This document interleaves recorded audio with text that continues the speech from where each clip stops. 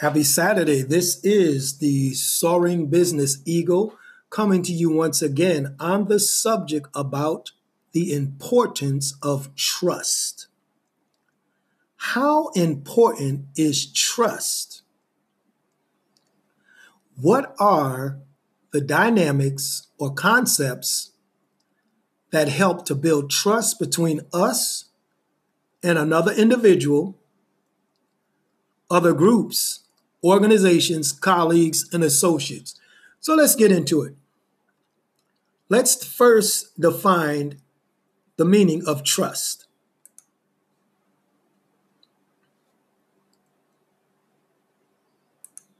Trust is a firm belief and strength in someone or something.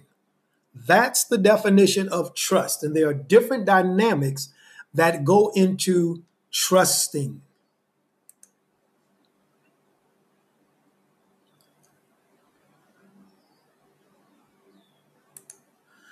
The Trust Factor report revealed that 84% of people will not engage with another individual unless trust has been established. I think that's pretty amazing.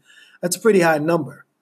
And as we look at society today with all of the situations in the past that came with different companies involving schemes, political figures making promises and not coming through, religious or spiritual leaders and mentors making promises and not coming through.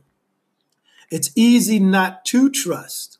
However, there are certain things that will build up trust. One of the main things is to know and to listen to your target audience. As a business person or business organization, you have to learn and know about your target audience. What are their pain points? Listen to what they say. Take heed to their feedback in order to know what their pain points are.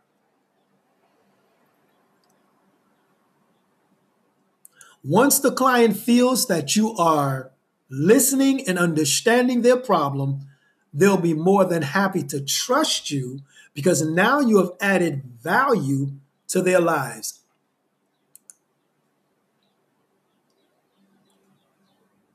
Valerie Jarrett, for example, was ex-President Obama's longest trusted advisor. Why? She was a critical thinker. She listened. She was concise. She engaged. She offered credible information that brought positive results. And if there was a problem, she researched it, attacked it from different angles, and presented to President Barack Obama at that time the solutions. So that's how you build trust.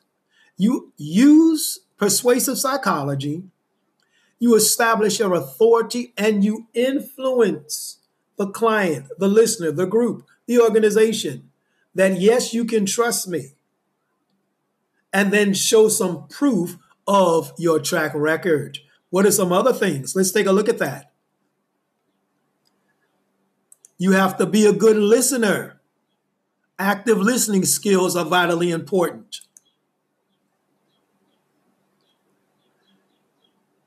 You have to be active, smart, concise, and witty. Being able to get to the point without sounding pushy, arrogant, or rude is a part of communication etiquette. It's all a learning process.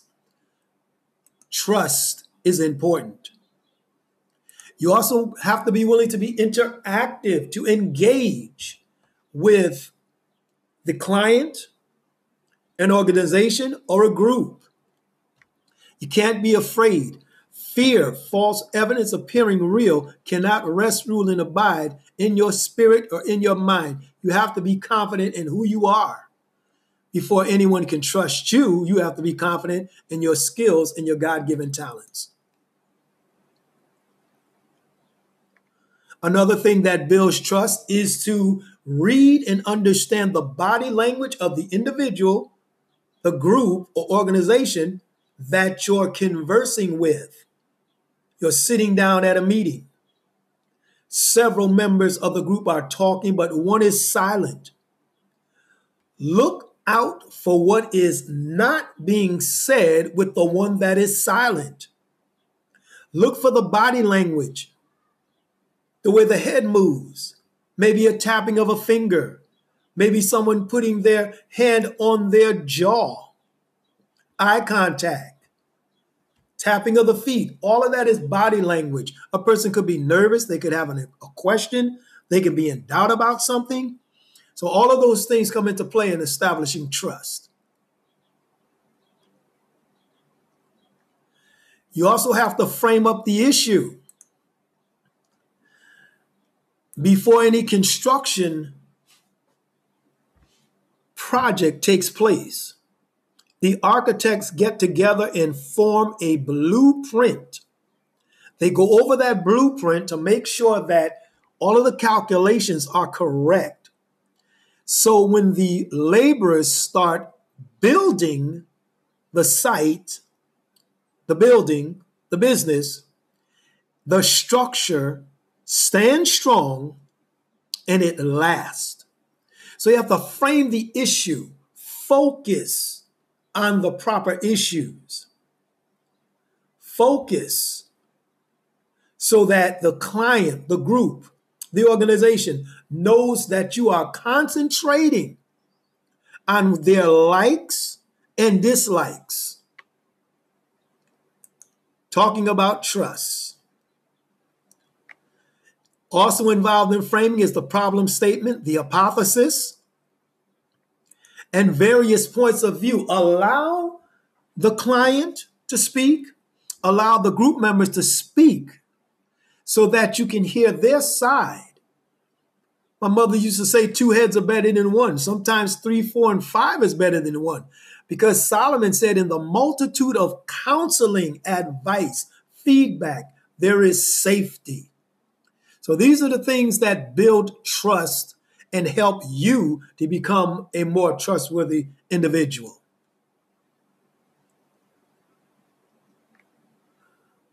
When you're able to articulate the situation and prioritize the client's problems, they will look to you as an expert. That's vitally important. How do you make them feel? You don't want them to feel like you're arrogant. You don't want them to feel like you're overwhelming them, but you want them to feel empathy and that you're concerned, connected, and concentrating on solving their problems and upscaling their business. Talking about trust. You also have to use your imagination to envision the solution. Again, back to the architects who imagine how the final product would look. You can even ask the client, the group, or the organization that question. How do you see the final product? Help them to use their imagination, because nowadays there's a lot going on. People may have their minds on something else. This will help them to focus and narrow down solutions. So by asking that question, how do they see the final product, gives you a better understanding of what they desire. If you're dealing with a website design, ask the client, what websites do you like the most? What style? What colors? What font? Things of that nature will help you to envision and shape and mold their solution. See, it's all teamwork. It's all collaboration. It's all social engagement done in a professional manner.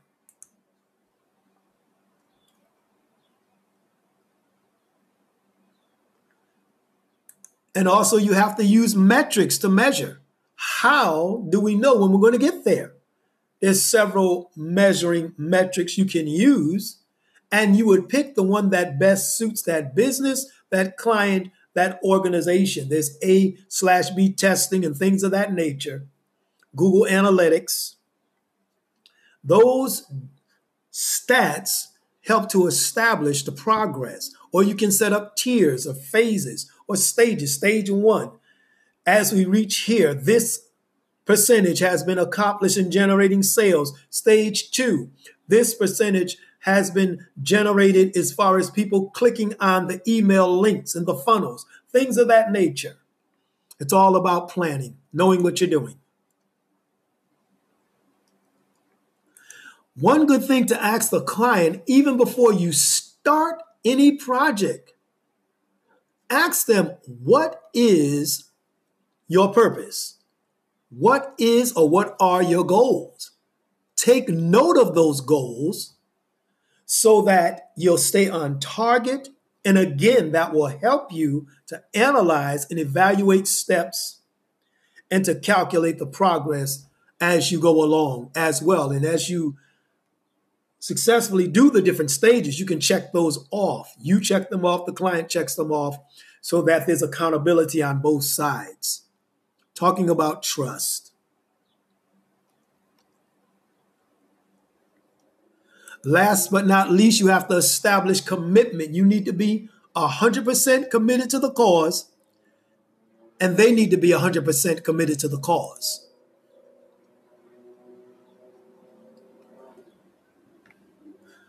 The purpose of commitment is to hold each other, again, accountable that the vision will come to pass. You see, all goals have a start, a middle, and an ending. It's like when you create an outline or an essay in college. One of the first things they emphasize in creating an essay is to establish your thesis statement. The thesis statement is the guide to the whole essay. A person can make, or student can develop a outline from the thesis statement. Point 1, point 2, point 3, point 5, point 6, however you want to word it, but it's a roadmap and a concise and definite guide which helps you to accomplish your personal goals and to help others maximize their full potential in their business goals. This will establish trust.